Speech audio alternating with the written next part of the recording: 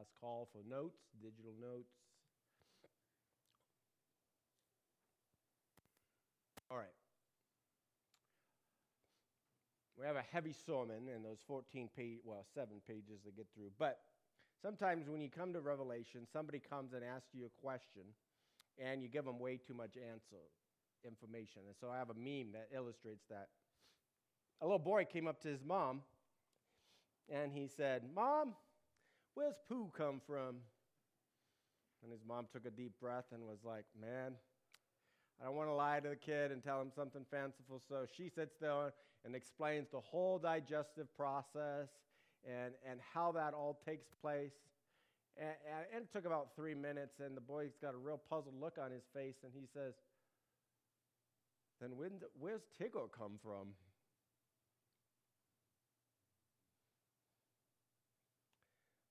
Okay, you're supposed to laugh, but I saw smiles at least, but I'll have to decide whether or not I want to tell that tomorrow or not. But sometimes we just give information, right, that is important to the passage, right, or that distracts from the passage. This happens a lot in Revelation.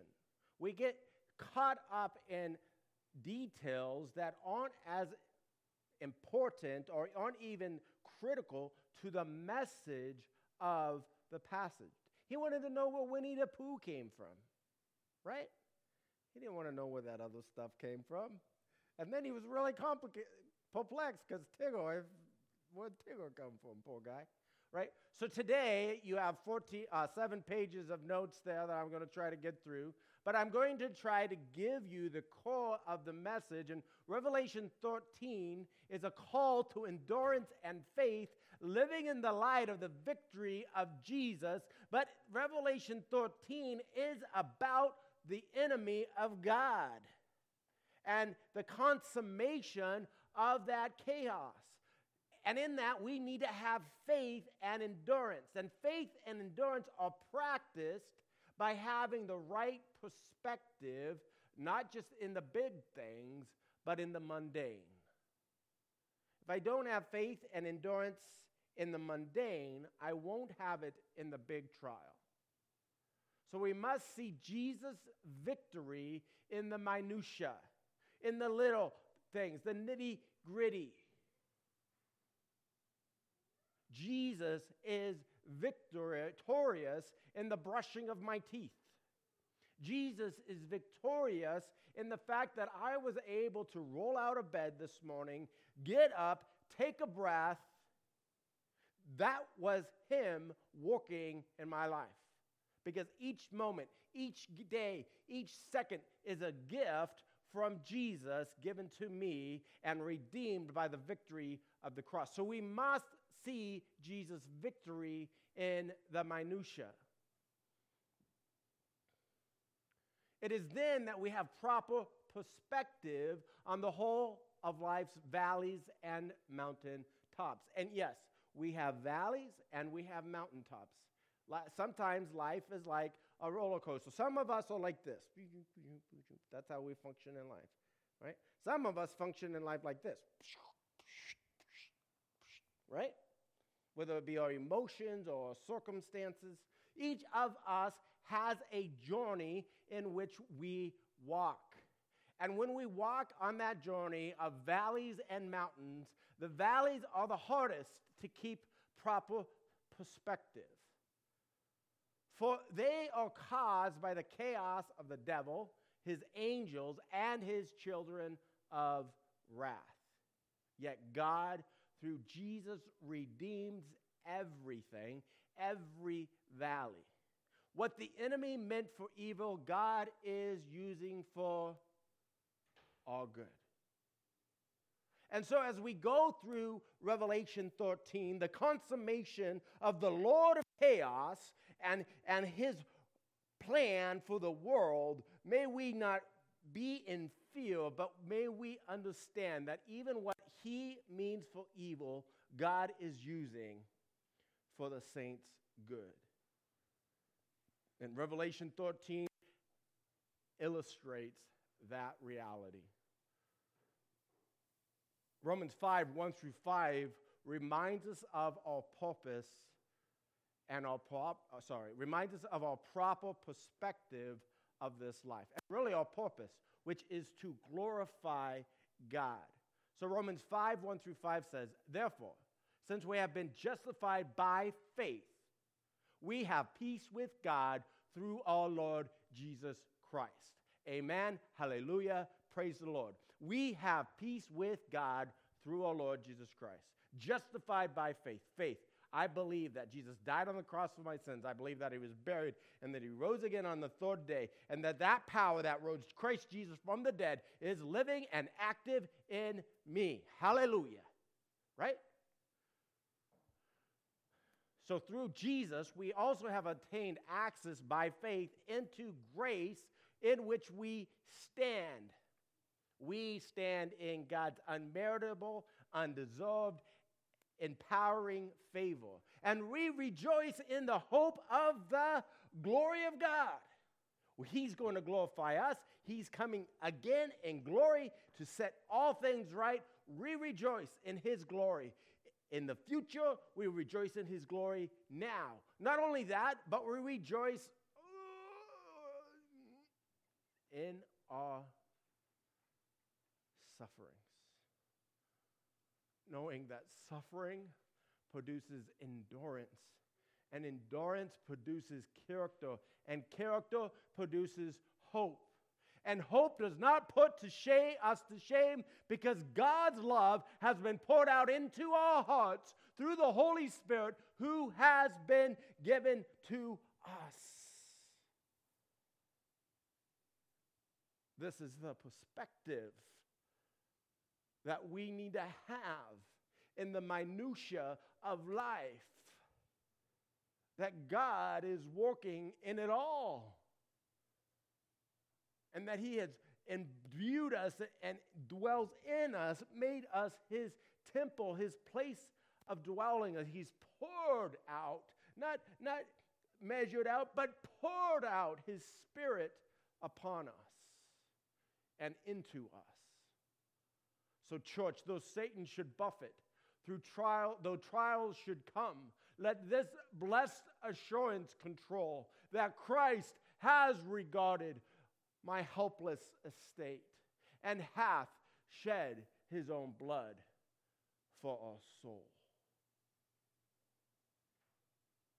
Revelation 13 is the consummation of chaos in Scripture. Satan, the Lord of chaos, will be allowed to fulfill his plan of placing himself as God through his dominance over the world, causing all to worship him as an unholy trinity. He is a counterfeiter. And in this consummation of his chaos, he counterfeits the Trinity and the mark, the seal of Yahweh. God, in his great wisdom, allows this to happen as part of his judgment of the world and the refinement of the saints. So as we go through this chapter on the consummation of chaos, let us not have a spirit of fear, for God is victorious, and in him we have victory. For we have the victory in Jesus, our Savior, forever. He sought us and he bought us with his redeeming love. So the Old Testament background for Revelation 13 is found in Job chapter 40, 15 through 24, 41, and also Daniel 7, especially in the Septuagint translation of the Old Testament, which is the translation John is using. He's working from this one. So Behemoth is from the earth, and Leviathan is from the sea. They are chaos symbols in the Old Testament and will be destroyed in the day of the Lord. Now, I know Behemoth and Leviathan are most likely dinosaurs. I get that. I'm not disputing that. But they're both. They are dinosaurs and they're chaos symbols.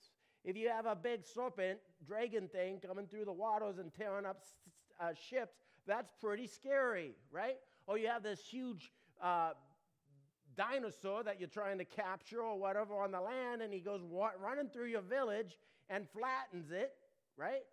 That's pretty scary. They are chaos symbols in the Old Testament. It doesn't make them not dinosaurs, okay?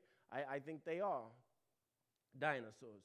But they're also chaos symbols in the Old Testament and will be destroyed. The chaos will be destroyed in the day of the Lord. The beast from the sea is a compilation of all four beasts of Daniel 7. Good news, church, is the best news. These beasts are all destroyed.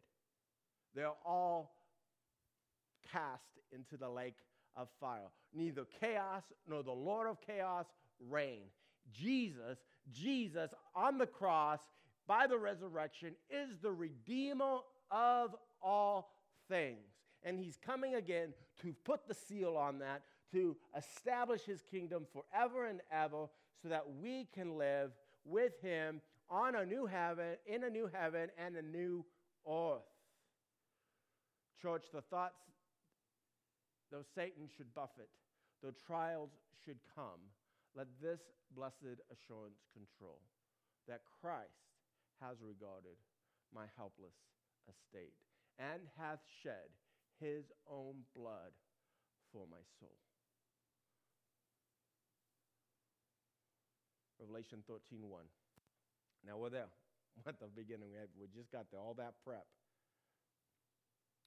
And I saw the beast rising out of the sea with 10 horns and 7 heads, with 10 diadems on its horns and blasphemous names on its heads. So the futurist interprets the beast as a revived Roman Empire led by the Antichrist. The preterist interprets the beast as the Roman Empire with Nero as the Antichrist. The idealist interprets the beast as a consummation of chaos, and that has been acting since creation since the fall of spiritual beings, of whom Satan takes center stage, in which humanity is participating. Remember, Eve ate the apple. Remember that? Remember, women laid with angels. Remember, Adam was dumb and said, sure, I'll have some apple too. Remember, Noah preached repentance for many years, 120 years, and nobody repented except for him and his family. We've participated, right?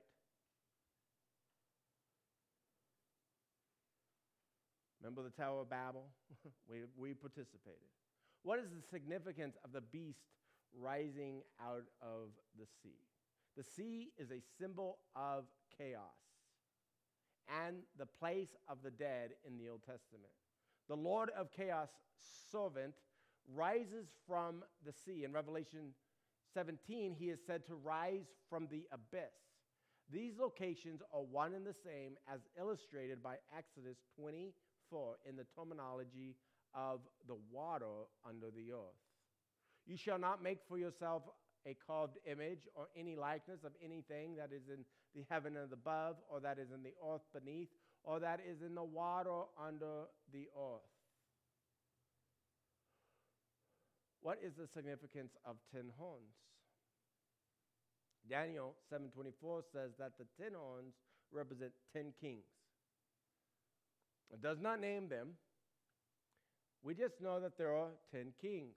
Now, you can go and you can get all these prophecy books and all these prophecy buffs, and they'll try to name the kings. Some people said it was the European Union. I just want to say this on record. It is not profitable to the church to speculate on the identity of these kings. It's not. God said they're coming. They're going to come. We don't know who they are. Only God knows who these 10 kings are. So let us not waste time in speculation. Instead, focus on knowing that God is faithful and will mold us in this life for the next. That's what we need to focus on, not on who the 2 kings are. What is the significance of the 7 heads? According to Revelation 17:9-10, they are the 7 mountains that the great prostitute is seated upon. they are also 7 kings. This paired with the fourth beast of Daniel, 7:15 through 28, points to the kingdom of Rome. Now, which Rome depends on the lens you're wearing, futurist, preterist, idealist, and so forth. So what is the significance of the 10 diadems on its horns? Diadems is a transliteration of the Greek word for a king's crown, a crown of ruling, a crown of power.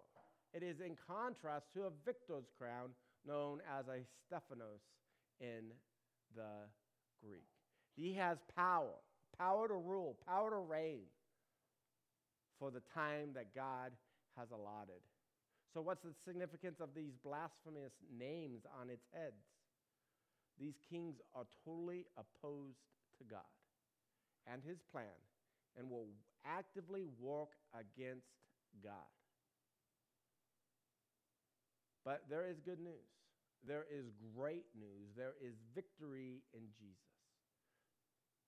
That's where the victory is. This is what we need to focus on. The serpent, the beast, the false prophet, the Antichrist, all of these ends, these individuals' ends are the lake of fire.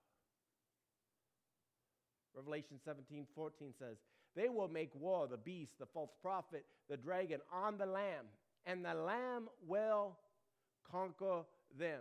For he is the Lord of lords, the King of kings, and those who are called and chosen, and those with him are called, chosen, and faithful. If you've confessed Jesus is Lord and believed in your heart that God raised him from the dead, then you are those with him. You are called, what? Chosen. You are called what? Faithful. That's who you are. That's your identity that he has bestowed upon you. He has chosen you. Revelation 13:2 says, and the beast that I saw was like a leopard. Its feet were like bears, and its mouth was like a lion's mouth. And to it the dragon gave his power and his throne and great authority. John here takes all 4 beasts of Daniel 7 and makes a chimera of the beast from the sea. The leopard in Scripture speaks of swiftness, stealth, and ambush. You can see Habakkuk 1:8, Hosea 13:7, Jeremiah 5:6 for that. The bear in Scripture, he speaks of a fierce strength, unstoppable. You can see those references there. The lion's mouth in Scripture speaks of devouring its prey. I think it's interesting in Daniel 6, it talks about Daniel and the lion's den. We all know that passage, right? And Daniel says to King Nebuchadnezzar, no, I'm not dead. The angel of the Lord came and shut the lion's mouth. He stopped them from devouring. But Ezekiel 22:25 speaks of the lion devouring with his mouth its prey. The beast's power comes from Satan, the dragon.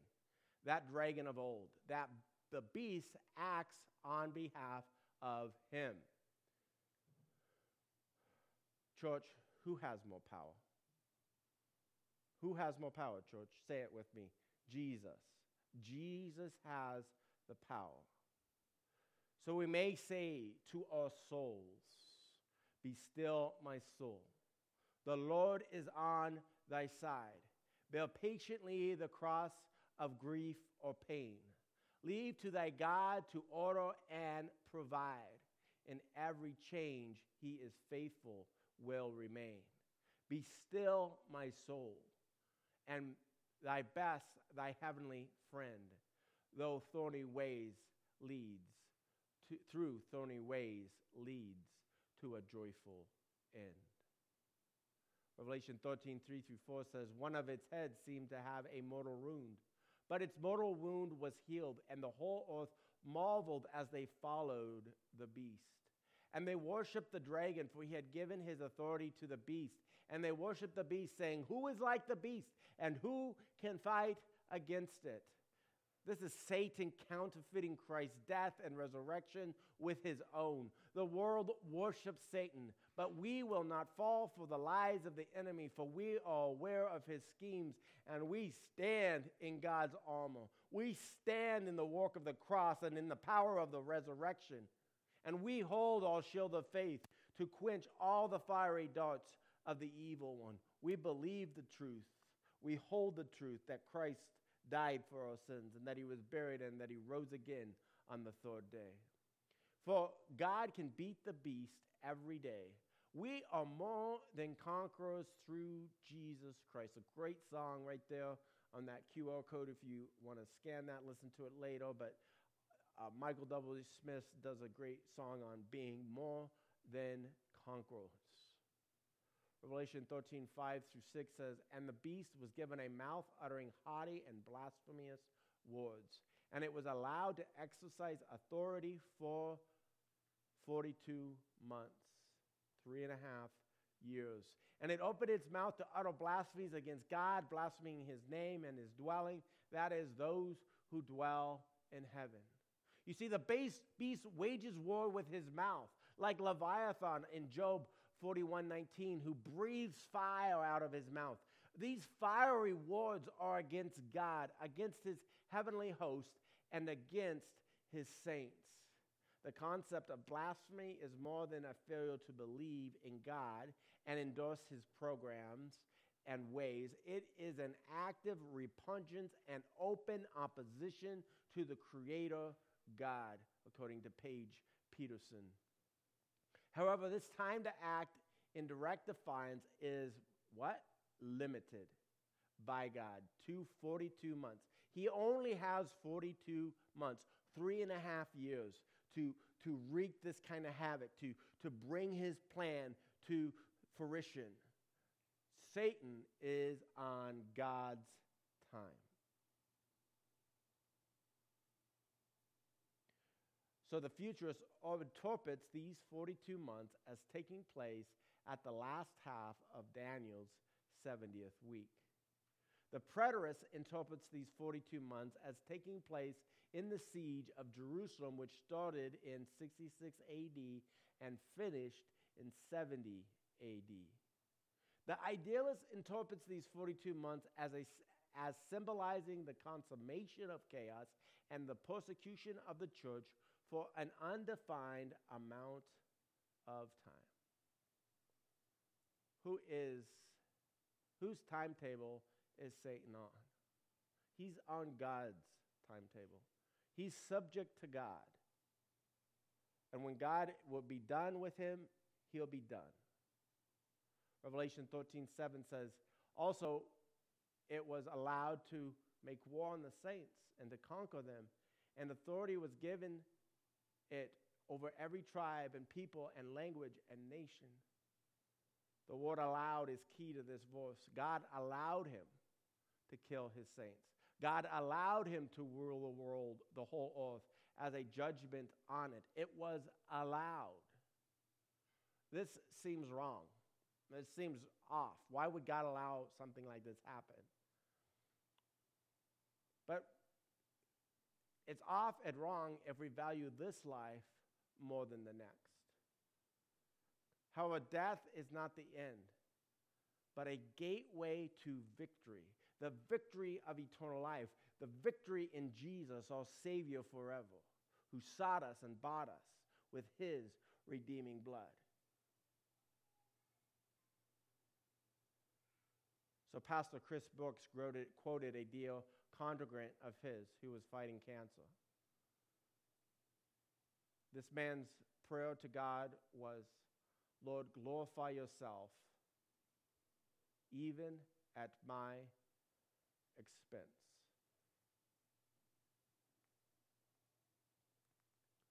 Lord, glorify yourself even at my expense. This challenged me.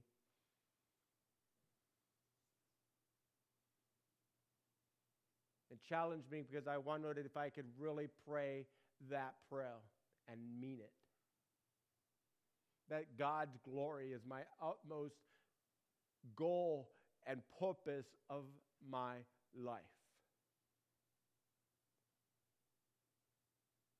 Here in these passages, God is allowing the death of his saints for his glory.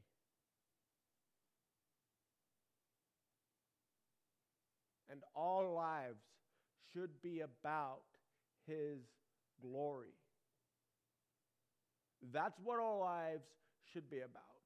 And I confess, my life often is about me.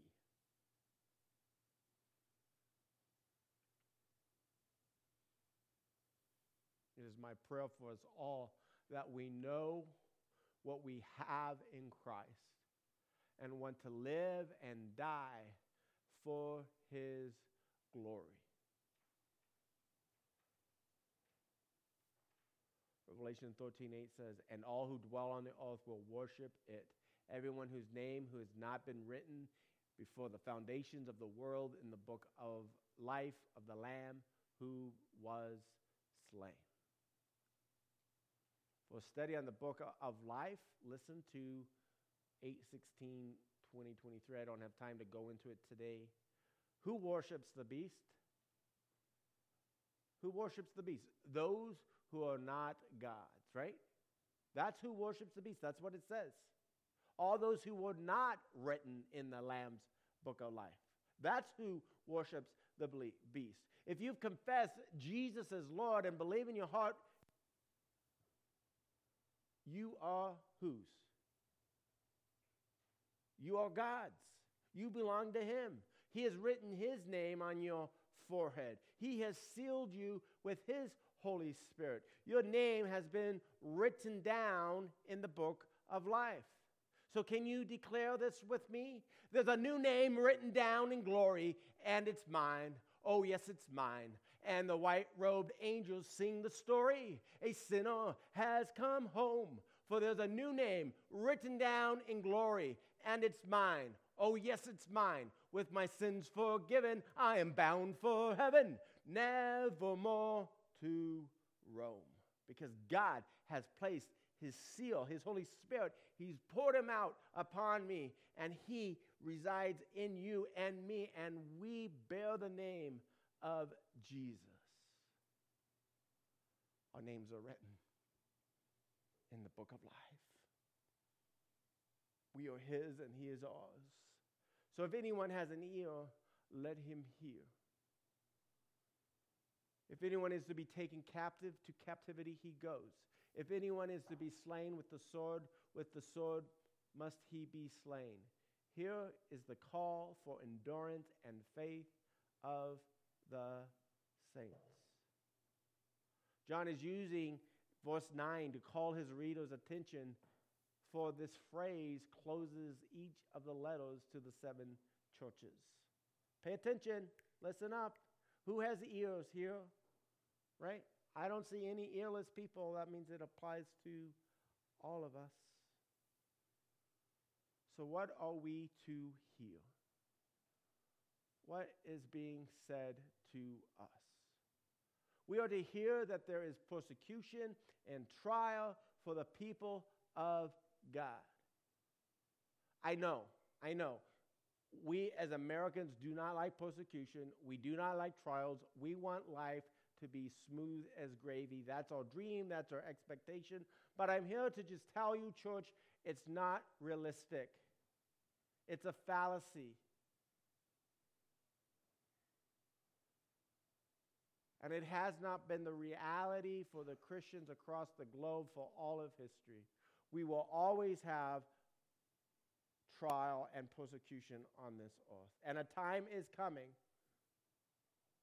whether we're raptured or not, that some Christians will be in intense persecution.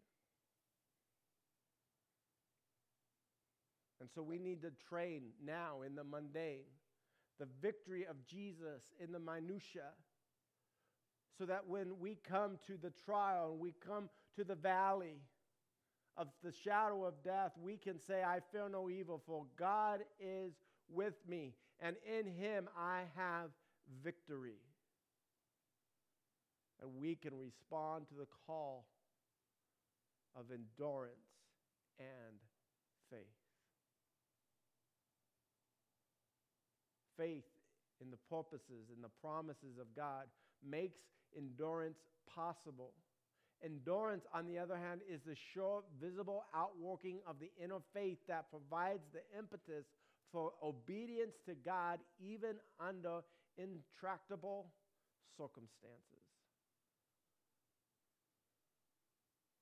Church, though Satan should buffet, though trials should come, let this blessed assurance control that Christ has regarded my helpless estate and hath shed his own blood for my soul.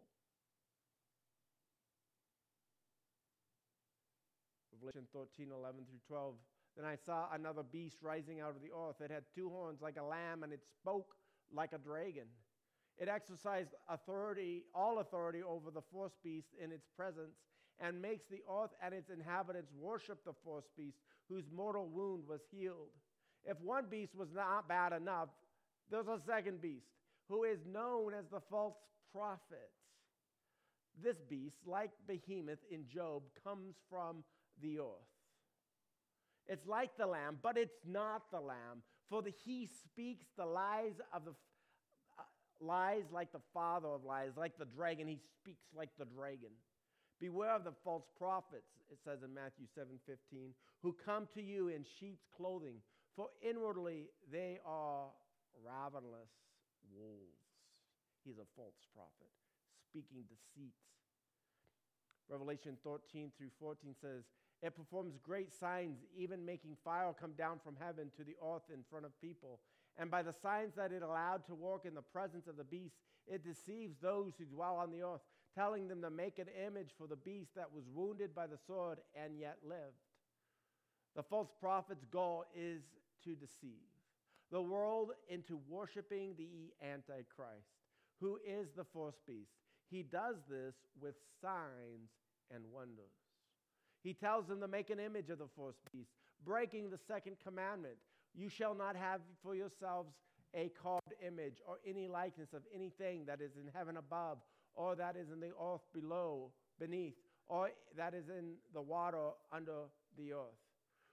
Habakkuk 2:19 says, woe to him who says to a wooden thing, awake, to a silent stone, arise. Can this teach? Behold, it is overlaid with gold, and it's silver, and there is no breath at all in it. So the Old Testament sees idols as lifeless, and in so many ways that is true. They are with no breath. Here, however, the false prophet goes a step further and gives the image breath for speech. He then slays those who will not worship the beast. This, of course, brings us back to Daniel 3, where Nebuchadnezzar made an image of gold, and Shadrach, Meshach, and Abednego would not worship the image and were thrown into the fiery furnace. Church, who met them in the furnace?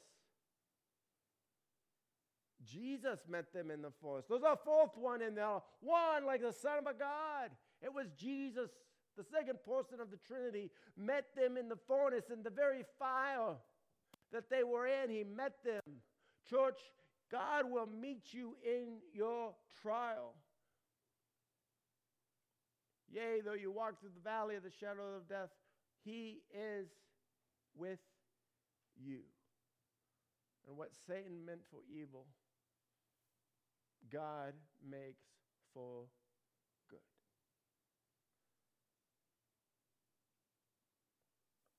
This verse and this hymn.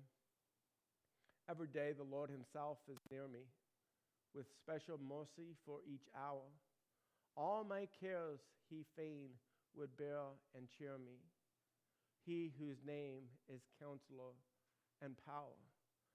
The protection of his child and treasure is a charge that on himself he laid. As thy days, thy strength shall be in measure. This pledge to me he's made. Revelation 13:16 through 18. Also it causes all, both small and great, both rich and poor, both free and slave, to be marked on the right hand or the forehead, so that no one can buy or sell unless he has the mark. That is the name of the beast or the number of its name. This calls for wisdom. Let the one who has understanding calculate the number of the beast, for it is the number of a man, and his number is 666. 666.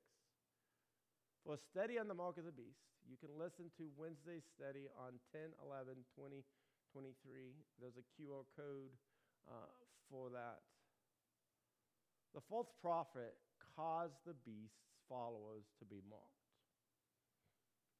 Here he is counterfeiting. Again, he's counterfeiting the mark and seal that Yahweh has placed on his own. It's about bearing the name of Jesus or bearing the name of the enemy. And God has chosen who bears his name. If you have the mark of Yahweh, if you bear the name of Yahweh, the seal of the Holy Spirit, you cannot take the mark of God's enemy. It doesn't work that way. For you are God's and not the enemy's.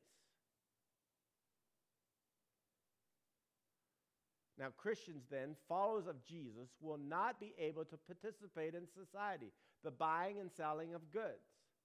I spent most of the day Friday buying goods. I didn't sell any, too bad, because I could have maybe compensated for all that I bought. But I did spend most of the day buying goods. In the last half of the tribulation, that for Christians will not be happening, for it will be a time of persecution and oppression. But praise God, that is not the totality of the Christian life. May we keep perspective and tell our souls, be still, my soul.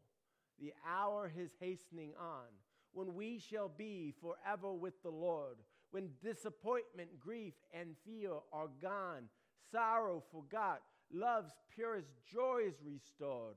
Be still, my soul, when change and tears are past. All safe and blessed, we shall meet at last.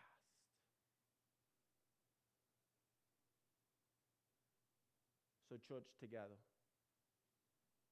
whatever our lot, I live for God. Whatever my lot, I live for God's glory, for it is well with my soul. Say that with me. Whatever my lot, I live for God's glory, for it is well with my soul. Father God, we thank you that you have a plan and that Satan is subject to that plan, and that everything that the enemy means for evil, everything that he takes and tries to twist and turn, you bring for your glory and for our good in eternity. We praise you and we thank you for that. Lord, we pray that you would give us the faith to answer the call of endurance and faith. And we thank you that you have, because the work that you begin in us, you will be faithful to complete it. We thank you that we are yours. In Jesus' name, amen.